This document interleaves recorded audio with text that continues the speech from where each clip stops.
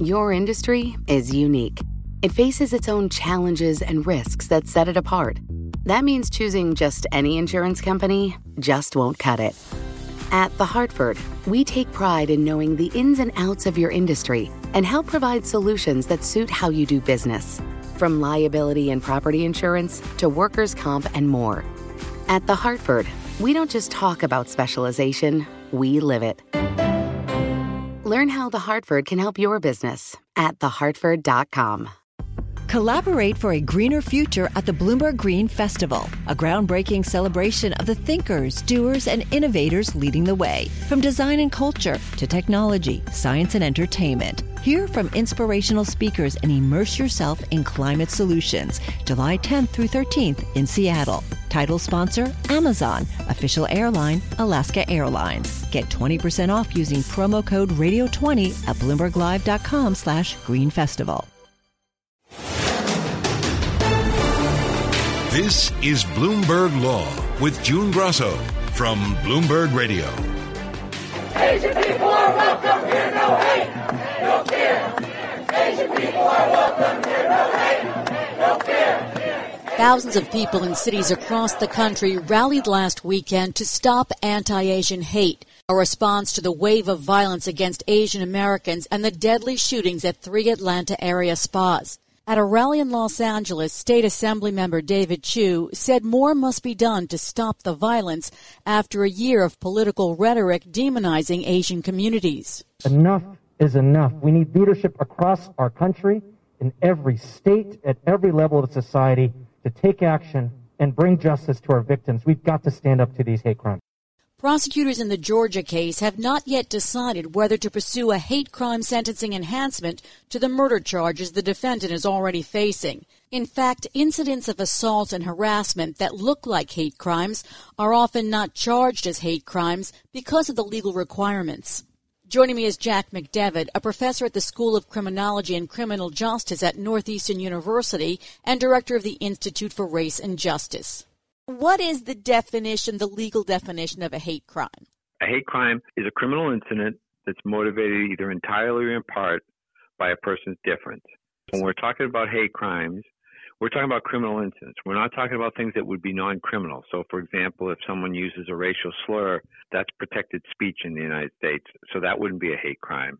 Even if someone gave a speech and said, I believe that all of this group should not be in the United States, that's not a hate crime. So we're talking about crimes like assaults, threats, harassment, things like that are already criminal incidents. And then the motivation for it is the person's difference. But the important part of that is in most states, it has to be only partial motivation. So in other words, if you think about a crime where someone might decide to go rob people and they choose to rob immigrants, so people they perceive to be immigrants, because they think they won't go to the police, then that's still a hate crime and a robbery. It seems as if, and I don't know if it's, the fault of police, the fault of prosecutors, that hate crimes aren't being charged in all the incidents when they could be. That's absolutely true. Both groups have some fault in this. So, for example, if we're talking about a victim comes to the police and says that they were a victim of a hate crime, sometimes the police will tell them, no, it wasn't. Just go on about your business. It was just kids playing or something. And in that way, the police would be the ones that were causing it not to be recorded as a hate crime. On the other side, prosecutors frequently say, let's think about the cases in Oakland where you see on the videotape people being thrown to the ground. That's an assault and battery. And what the prosecutor might say is, with this video, I can get a jury to convict pretty easily on an assault and battery charge. But if I then add on a hate crime charge that says that they assaulted them because they were Asian, I have to have different evidence and more evidence to prove that part. And it's easy for me to get the conviction on the assault, so why would I make my life more complicated by trying to get the conviction on the hate crime too? And the reason to get the conviction on the hate crime is so that the perpetrator, if convicted, gets more prison time? I'd say that's one, but not the most important reason. The most important reason is to say to the members of that community that we understand these crimes are motivated by bias and that we are going to take them seriously. and we're going to try to protect you. And so the more important reason to use the hate crime charge is to send a message back to the members of the community that's being attacked that we don't share the bias of the offender and that we reject the notion that you shouldn't be in this community. Hate crimes are symbolic. The offenders want to send a message that we don't want you in our community, our workplace, our college campus, our high school. And we have to, as a society, have to send a message back that we reject those notions, that we want a more diverse society and we want everyone to be a functioning part of that society. What kind of evidence can a prosecutor introduce to prove something is a hate crime? I take it if someone yells a slur and while they're committing the crime, but what other kinds of things? Well, you're exactly right. The most common evidence is name calling and slur during the course of an event. Often offenders will say, you know, you so-and-so, go back to your own country, or you don't belong here, or whatever. But more commonly these days, or increasingly commonly these days, one of the things that happens is that individuals will go into chat rooms. And so when the police make an arrest, they generally seize the computer to see what kinds of searches people have been doing. And we see more and more these days that offenders go into chat rooms of like-minded people who feel that, you know, that share their biases, and they get egged on to act them out in these chat rooms. So if they see somebody who's been in the chat room and saying things like we should get rid of all of this group in our community or whatever, that is also part of the evidence that can be used at trial. Now, in order to charge a hate crime, does the state itself have to have hate crime legislation in place? Well, we now have federal legislation. With the James Byrd Matthew Shepard Act, we have federal legislation that could be charged federally, but the vast majority of them will be charged at the state level, right? And each state has a different set of hate crime laws, which makes it complicated. So, for example, LGBTQ folks are protected in most states, but not all, as a protected group.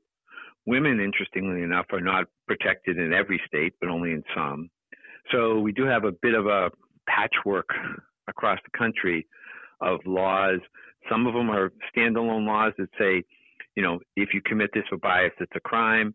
Others, as you suggested before, are what they call sentence enhancements, which means that if you commit an assault and you get a penalty of 5 to 10 years in prison, if it's bias motivated, we can add a year or 2 years onto that penalty. What does it take to get federal prosecutors to charge a hate crime? They're rare, but what we're looking at from January 6th is a bunch of federal prosecutions for the rioters who went after the Capitol. And so generally speaking, it has to be a federal nexus. And what I mean by that, it has to be on federal land or dealing with someone who's involved with providing federal services. And we can then go ahead and charge it under the federal system. The more common federal approach is, though, that what will happen is the FBI will offer services, support services to a local law enforcement agency. And that's really helpful and important because these are rare events. We see them a lot in the media, but in an individual jurisdiction where you might have a police department who's dealing with regular, normal crime, they may not see more than a handful of them in a year. And so to have the expertise of the FBI be able to come in and help you, and also the resources of the FBI to help with an investigation is very beneficial. Even though 47 states have hate crimes, 86.1% of law enforcement agencies reported to the FBI that not a single hate crime had occurred in their jurisdiction in 2019, according to FBI data. Is that because they don't want to show that those crimes are there or because they just don't recognize them? I think it's both of those things, and it's also honest reporting in some cases. So I think you're very insightful what you say. Some police departments go back. I started training police on this with the FBI in the 1990s. So in those days, they were all afraid that their community was going to be called racist, and they didn't want to report hate crimes because they're afraid of what it will do to businesses and property in their community. I think we're mostly past that now, but obviously some departments still are afraid of that. So there's some of that. The other thing is that frequently, as I was saying, police don't want to get involved in a case where someone throws rocks through someone's window, and they would rather report it as vandalism. And so they just make mistakes. And I'll give you an example of one in a moment. And then we also have places where there are obviously hate crimes.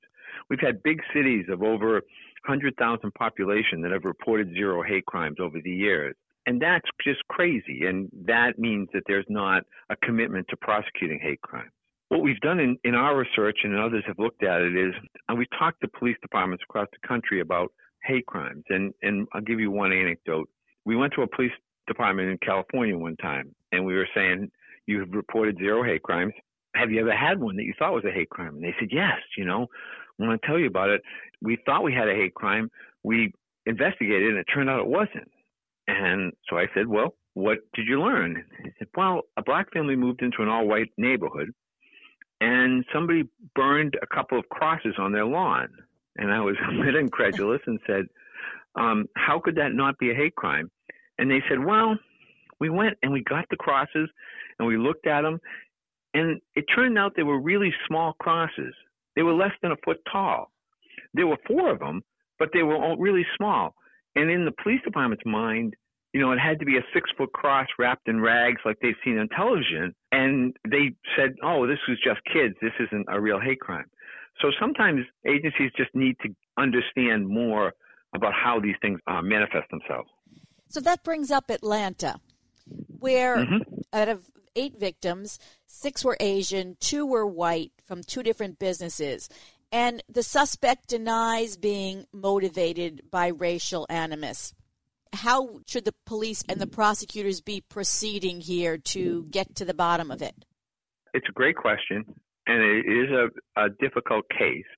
But they should be looking at, what made this individual target these particular establishments. The individual in the media reports is saying that they have a sex addiction and they were trying to remove temptation. But that's what a lot of hate crime offenders say. If these people weren't here, I would be better off. What we find is most hate crime offenders tend to be people who are not successful. They're people who are out of work, or their marriage has dissolved, or their family's having fights with them, and they're blaming somebody else for the situation they find themselves in. And it seems like this individual fits that model to a T, blaming the women working in the massage parlors for his sex addiction. And so I would definitely look at it as a potential hate crime. Obviously, there are murders as well. But, to send the message to the Asian community, as you know, looking across the country right now, members of the Asian community are incredibly frightened. And they go out in groups as opposed to singly. They have patrols to support their elderly members of the community. And we need to send messages back that we're not going to tolerate people attacking members of the Asian or the Asian American community. And one way to do that is to charge and get convictions in hate crime offenses. So what would they have to show in Atlanta? It's not enough that there were 6 Asians out of 8 victims, that the businesses were owned by Asians. If he doesn't actually say it, they'll look through his background to find animus? They'll look through his background. They'll look through the computer sites he's been saying it as he be going into anti-Asian, chat rooms, talking about, what's wrong with the Asian community. Has he himself sent threats via his computer, emails or texts that say, anti-Asian sentiments? Those kind of things would be the kind of evidence that would help the police understand that this is part of the motivation. It's also true, it is a case that if we look back before the last administration, we saw a spike in anti-immigrant hate crimes. And that spike was associated with legislation in multiple states, started in California, as you remember, anti-immigrant kind of legislation that denied them rights or privileges or tried to keep immigrants out of communities. And we saw that was followed by a spike in hate crimes in those states. And what happens is when we start to demonize a group, like at that point it was immigrants, at this point, because of the pandemic, it appears to be Asians and Asian Americans, that emboldens some people out there to say, well, yeah, they don't deserve to be here. Well, yeah, if I hurt one of them, no one's going to care. And so that's the dynamic. And so that dynamic may have been part of this. In other words, this individual could have been emboldened to say he was always thinking about something to do to them. But now with the rhetoric of, the Asians associated with the pandemic, which is completely wrong, it emboldened him to say, okay, well, if I go out and act on this feeling I have, nobody's going to care. What's your take? Do you think that the Atlanta shootings should be charged as hate crimes? Well, obviously it should be charged as murder first, but I also think that it would be very helpful if they had the evidence to charge it as a hate crime. And so they should be looking for, as we talked about before, what kinds of statements this individual's made on social media, what kinds of chat rooms and websites he's visited, to see if there's a case that says he has articulated anti-Asian bias and that may have contributed to the murders that he committed. Should the bar be lowered for bringing hate crimes? Absolutely. We don't have many. There's 5,000 a year in the United States. So that's not a huge amount compared to all of the other crimes that are being reported. But to give you an example, in Massachusetts, for a hate crime to be found against a woman, in other words, the woman was the target of a hate crime, the person hated women, which may be the case in, obviously, the Atlanta situation, one has to show that the person committed the act against a woman, but then they have to show that they prior incidents where they had restraining orders by different women in their past. So the bar is so high to be able to get an anti-female hate crime. You know, you have to find this case where this person's been a serial offender for women and there's documentation of it. And so I think that, yes, like I gave you the case with the crosses, we tend to look for the most egregious crimes as hate crimes and not some of the more everyday crimes that we see that are also bias motivated. It's important to understand that people are incredibly vulnerable hate crime victims. And the reason for that is that you carry the cause of the victimization with you. And what I mean by that is, as a criminologist, I could tell you if your house was robbed, how to make it less likely that your house would be robbed again. You could put in alarms, we could tell the police, we could do a lot of things. But if you're attacked because you're black, or somebody perceives you as Jewish, or you're Asian, what do you do to make yourself feel safer? Wherever you go, you still carry that characteristic with you. And so that's one of the reasons that hate crimes are different, and they call for different kinds of responses.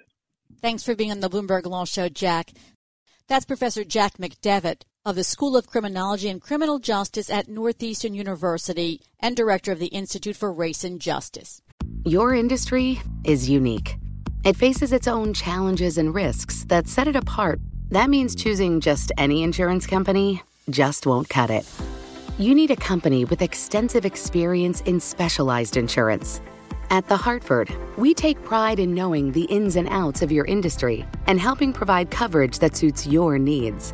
The Hartford offers insurance solutions that help mid to large-sized businesses like yours effectively manage risk, from liability and property insurance to workers' comp and more.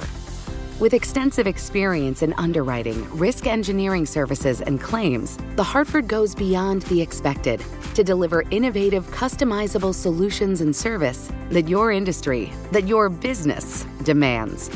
At The Hartford, we don't just talk about specialization, we live it. Learn how The Hartford can help your business at thehartford.com.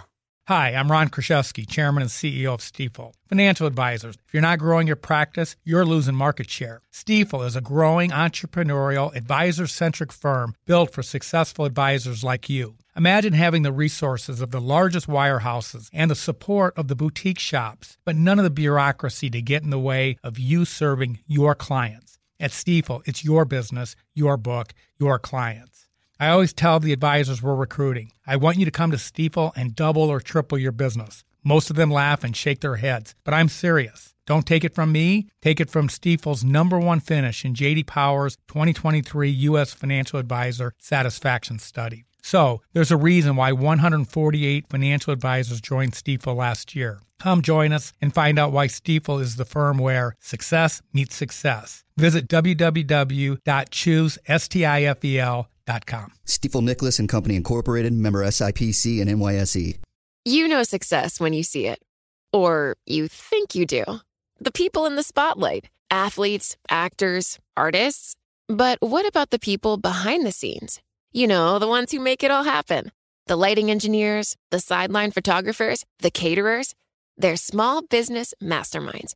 And if there's one thing they have in common, it's making their money work harder. That's why they have a business bank account with QuickBooks Money, where they are now earning a generous 5% annual percentage yield. Yes, 5% APY. Making your money work as hard as you do? That's how you business differently. Learn more about QuickBooks Money at quickbooks.com/5APY. Banking services provided by Green Dot Bank, member FDIC. Only funds and envelopes earn APY. APY can change at any time. Supreme Court justices indicated Tuesday that an appeals court ruling could harm public safety on American Indian reservations, with several justices raising concerns ranging from drunk drivers to serial killers. Joining me is Bloomberg Law reporter Jordan Rubin. Jordan, tell us about the incident in the case.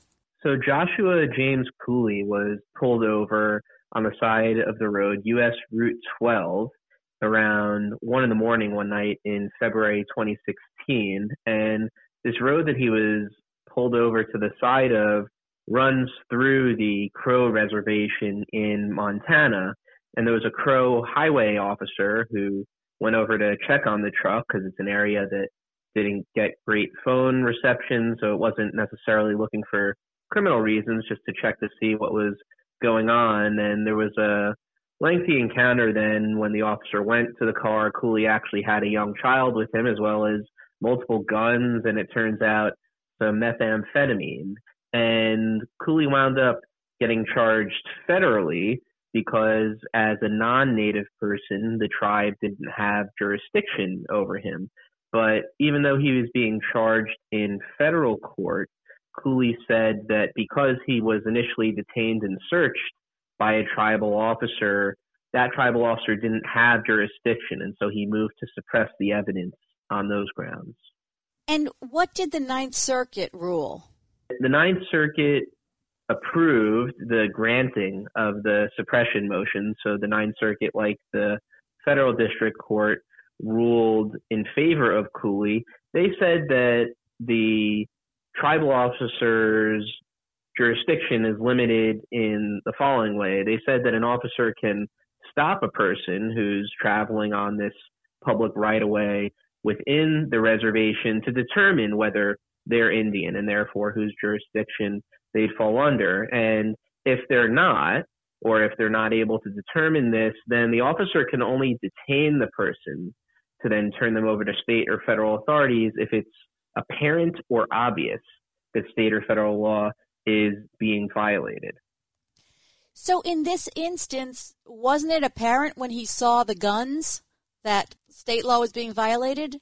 Well, there's a question over at what point those laws would kick in. And so Cooley would say that by the time that they were deeper into this interaction, that the officer had already violated his jurisdiction, because at the point where the officer determined that he's a non-Indian, that should have ended the matter. And then the Crow officer should have called for backup at that point and not done anything further in terms of delving into the car and continuing the interaction. And so it's an additional question which came up during the argument in the case as to what counts as apparent or obvious. But the government is saying that this is basically an additional unnecessary standard that's grafted onto the usual reasonable suspicion standard that cops would need in normal roadside interactions. So the Justice Department is fighting the Ninth Circuit decision and with the backing of the tribes? Yes, not just the Crow tribe, but many other tribes and other similar interest groups as well, because it's a ruling that could have wide implication across the country. Is this a challenge to tribal sovereignty? I think that that's certainly one way to look at it, because the whole backdrop of these cases is stemming from this really long and pretty sordid history of tribes being dispossessed of their land, and there are all of these important questions of what jurisdiction they have left. And so it's against that backdrop that the federal government is saying, and the tribes are saying too, that they have, at the very least, this limited authority to maintain some semblance of order on their reservations. And so they see it as a challenge to that. They see Cooley's argument and the Ninth Circuit's argument as really a challenge to them at least being able to maintain this order on their reservations. So the justices' concerns seem to run the gamut from drunk drivers to serial killers. Tell us about that. Right. So this complicated setup where you can only do limited things in terms of determining someone's status, raises all of these questions of what exactly an officer is allowed to do and what they're supposed to do. Justice Thomas, for example, raised the question of what if the driver fits the description of a known serial killer, but they didn't commit any crimes on the reservation and they're a non-Indian? Under the Ninth Circuit's rule, would the officer then just have to let that person go? Questions like that, where it raises the issue of what exactly officers are allowed to do and whether the Ninth Circuit's rule is workable and safe. And a bunch of the justices, obviously along with the Justice Department, suggested that the status quo in the Ninth Circuit is not good and not safe, and that's what's leading them to challenge that ruling on appeal. So, Jordan, what was the best argument made by the defendant's attorney? So, in a lot of cases, there will be one side that's focusing on all of these negative consequences that can come out, a parade of horribles. I think the defense was looking to not really get into that and just say, look, this is more of just a straightforward matter of whether the tribe has this jurisdiction. And his argument was that they don't. And this is the legal argument that he made, but it also could potentially go to the practical concern. He said that a lot of issues can be avoided by cross-deputizing tribal officers with other jurisdictions. And then that way they'd be able to act under the authority of these other jurisdictions. And the Justice Department in turn had responses to that and talking about why the government thinks that that's unworkable. But there certainly are arguments to be had on the other side. Just after the argument, it's not clear to me that they're going to carry the day here. And Chief Justice Roberts said that the Supreme Court has recognized that tribes retain some inherent authority. Did he explain what he meant by inherent authority? Well, that's an important point that really sets the whole backdrop here in what I mentioned before in talking about how, just the fact of a reservation. We're talking about land that is still left that tribes have. And so the issue, and this is an issue that the government is putting forth, is that that's what gives them this jurisdiction, at least in this limited instance, temporarily before they turn a person over, is this inherent authority to act in this way. And so it's really an issue that kind of paints the whole backdrop here, because even though the justices seemed sympathetic to the government's argument, there are still debates over where exactly this native authority comes from. And there are different aspects to that. And so while it does seem like the court is sympathetic to siding with the government, it's not exactly clear on what grounds they're going to do that. Former federal prosecutors appointed by both Democratic and Republican presidents told the court in a statement that Indian country criminal jurisdiction is, quote, a confounding morass for tribal, federal, and state authorities. After hearing these arguments and studying this case, does that sound about right? I think so, and that's a point that I think Justice Kavanaugh latched onto during the argument, where Justice Kavanaugh raised the point that, and this was while the defendant, Cooley's lawyer, was arguing and saying, look, the government's argument might have some things to criticize about it, but Justice Kavanaugh was saying there's something to be said for trying not to do further damage, in a sense, to this complicated morass and just trying to keep things simple here. And so there's no doubt, no matter which side of this you're on, that this is a complicated area of the law. And so hopefully at least one thing that the court can do here is maybe try and clear up just how all these different interlocking laws apply here. What was Justice Gorsuch's take in particular, since he was the justice who wrote the opinion in the Oklahoma case? That's right. He wrote the McGirt decision last year. That was an incredibly important opinion for tribal sovereignty, which also arose in a criminal case. So at a very broad level, it does have some similarities with this case. It does seem like Justice Gorsuch is inclined to side on the tribal side of things again, although in this case, the issue is being raised by the federal government, and it's the tribes who are, as an amicus, supporting the government. He raised, again, this issue, which I think tribal observers appreciated, in talking about looking at it from the standpoint of what authority do the tribes have left, and starting from that standpoint. And so from the point of, if it hasn't been taken away, then it's authority that they still have. And that's a very important principle that Native American law practitioners look to. And so they saw Justice Gorsuch's questions as good ones for the federal government and the tribe in this case. Just a general question. If a crime is committed on an Indian reservation by a non-Indian, can that person be tried in the tribal courts? No, they can't. And that's based on prior Supreme Court precedent, which isn't at issue here, but it's one thing that complicates matters. That's part of what goes to the jurisdiction argument, that the officer in this case, the Crow tribe officer, didn't have jurisdiction even for this limited purpose. Let's turn to something else Supreme Court related, and that's the appeal in the case of the marathon bomber, Johar Tsarnaev. And the Supreme Court decided to take the appeal. What's the focus of the appeal? The focus of the appeal has to do with pretrial publicity, and the First Circuit Court of Appeals this past summer said that the trial judge in the case didn't do enough to probe jurors about it. And so obviously this was a hugely public case and a lot of media attention, and the appeals court wound up reversing the death sentences on those grounds. And this petition was pending for months.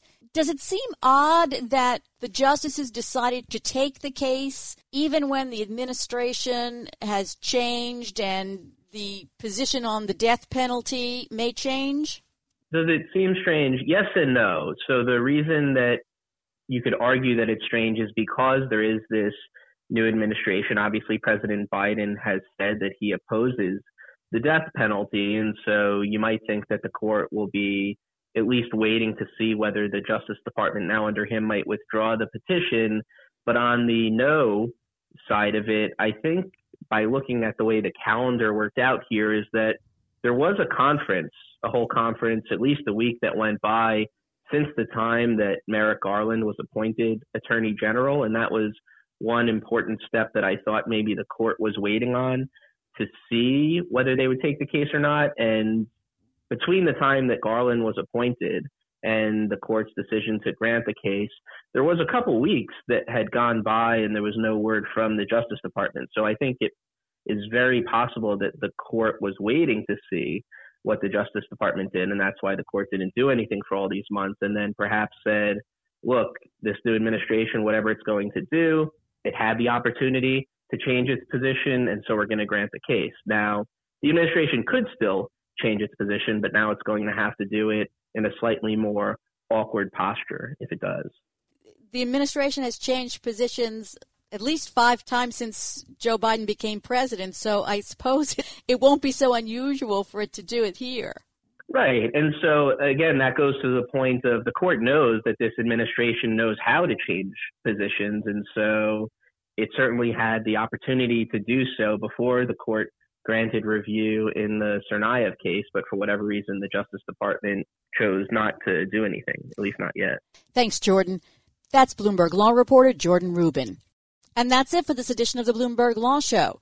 Remember, you can always get the latest legal news on our Bloomberg Law podcast. You can find them on Apple Podcasts, Spotify, and at www.bloomberg.com/podcast/law.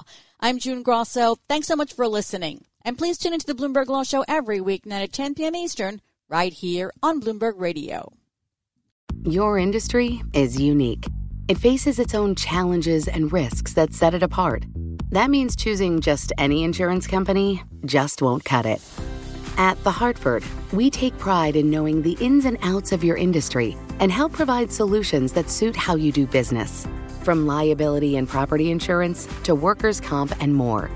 At The Hartford, we don't just talk about specialization, we live it. Learn how The Hartford can help your business at thehartford.com. Collaborate for a greener future at the Bloomberg Green Festival, a groundbreaking celebration of the thinkers, doers, and innovators leading the way. From design and culture to technology, science, and entertainment. Hear from inspirational speakers and immerse yourself in climate solutions. July 10th through 13th in Seattle. Title sponsor, Amazon. Official airline, Alaska Airlines. Get 20% off using promo code RADIO20 at BloombergLive.com/Green Festival.